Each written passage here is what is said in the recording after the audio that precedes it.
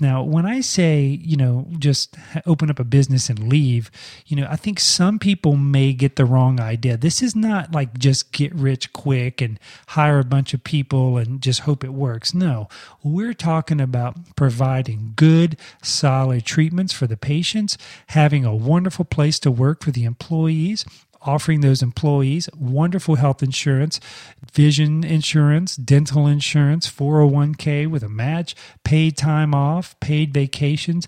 I mean, the employees are very, very important, and you have to take care. When you have your own business and employees, you've got to take care of people. Solid, sustaining, and successful.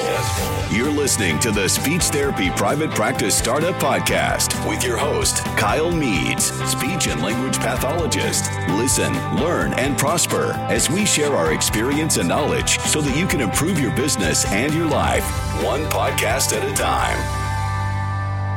Well, hello, everyone. You're listening to the Speech Therapy Private Practice Startup Podcast. This is episode number 29. My name is Kyle Meads, and I'm a speech pathologist since 1993. And these podcasts are designed to help you improve your business and your life one podcast at a time. Welcome back to the show, everyone. Thanks again for all the emails and all the questions. And as of today, today's Friday, August the 25th, 2017, we have well over 19,614 listeners to the show, and it's just really nice to have you guys on board. Now, when you look at that number around the world, you'll see most of those listeners are coming in from the United States, but we have about 1,500 listeners in Japan, about 895 in Australia. We've got some in the United Kingdom, and Canada, and Germany, and India, and South Africa, and there's also some in the Bahamas. So it's just really nice to see you guys out there getting this valuable information. Now, when you look at the geography, more specifically the United States, right now topping the list is California. Then we have Texas, and New York, and Florida, and Arizona, and Illinois, Maryland, New Jersey, and Pennsylvania. So I know that you guys are getting good value out there, and value is what you get in the absence of money, and these podcasts are free for you. So if you don't mind, can you help me help other people by just going simply to iTunes and leaving some good 5-star feedback on iTunes? That way other people can find the podcast easier. Now, I wanted to jump in on this episode and answer a question. There's a listener, her name is Nancy. She sent an email, more specifically a speak pipe, through the contact webpage, privateslp.com. You're able to send me a voicemail. So she had some questions, and let's listen to that now. Hi, Kyle. My name is Nancy. Currently, I'm a full-time bilingual SLP. So I'm really wanting to do my own thing. I think I would love it. I think I'd be great at it. I have a good feeling that this is what I want to do in the next few years. So specifically within the next 6 months, I want to get something going, pick up my first client. So I just have a few questions. Where do I find information regarding my state laws, about licensure, any sort of insurance, that kind of information, legal stuff? Where can I find the rates for Medicaid reimbursement? Thank you so much for your time. Okay. Thanks for the question, Nancy. And I've got a bunch of answers for you, and I really thought the listeners to the show would get some good information from this as well. And if you go back to other episodes at privateslp.com and you click on the podcasting tab there, you'll see a list of all the previous podcasts. And early on, we were talking about starting up, and if you're ready for speech therapy private practice, that was episode number 2. Number 3, how to transition into speech therapy private practice. Number 5, your first speech therapy office. Number 6 principles for business growth. Each one of those podcasts address some of your question. And so I'm going to break it down a little bit further for you. But when it comes to your state law, you definitely want to get licensed in the state that you're going to be practicing. So you want to get your state licensure, and also you want to get your ASHA certification, and go ahead and through the ASHA website, you can be included in their pro search. So that'll help you with your marketing, because there's really no certain law. There's no law you need to follow besides besides being a licensed practitioner in the state that you're going to practice in, and also being a member of, the American Speech and Hearing Association. And also you want to get your professional and general liability. Professional liability will cover you in case there's something like a professional issue in your treatment. Let's say, for example, you're working with a swallowing dysphagia patient and something happens. That's why you have professional liability insurance. Then you also need general liability insurance if you're going into people's homes, or if they're coming to your office, you want to have general liability insurance to cover any issues that arise, especially in your office.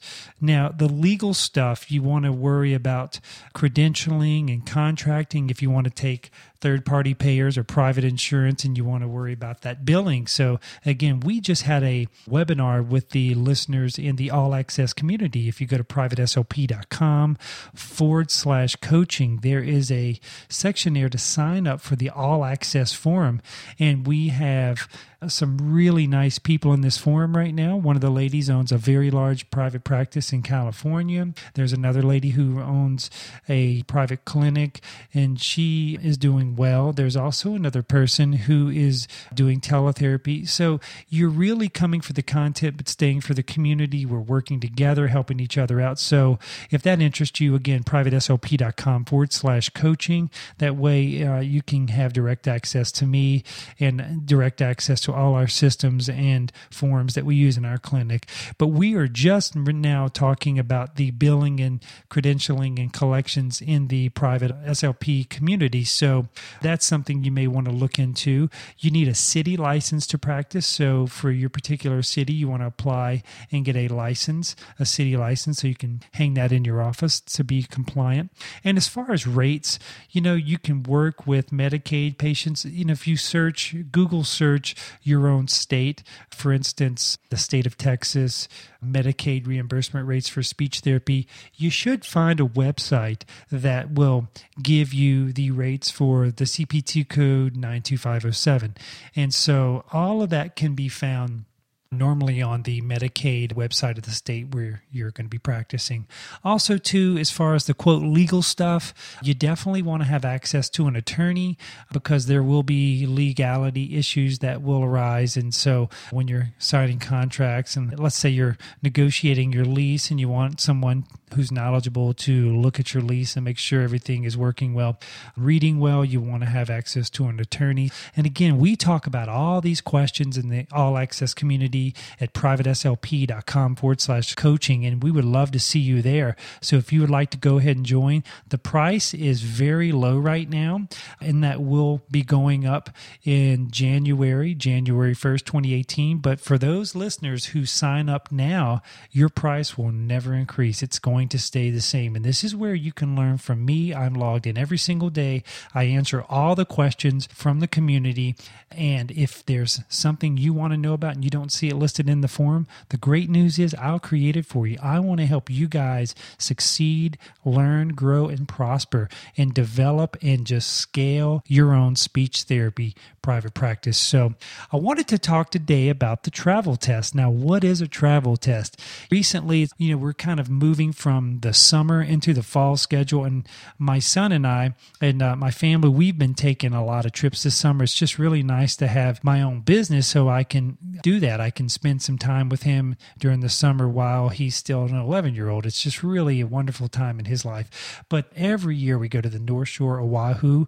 We stay up around Sunset Beach, across from Ted's Bakery, around Pipeline. We're always enjoying ourselves. And I did do some content when my son and the family, when they were sleeping, I was making some content and some webinars for the members of the All Access community at privateslp.com/coaching. And also, too, I had some pictures from that trip posted on a few episodes recently.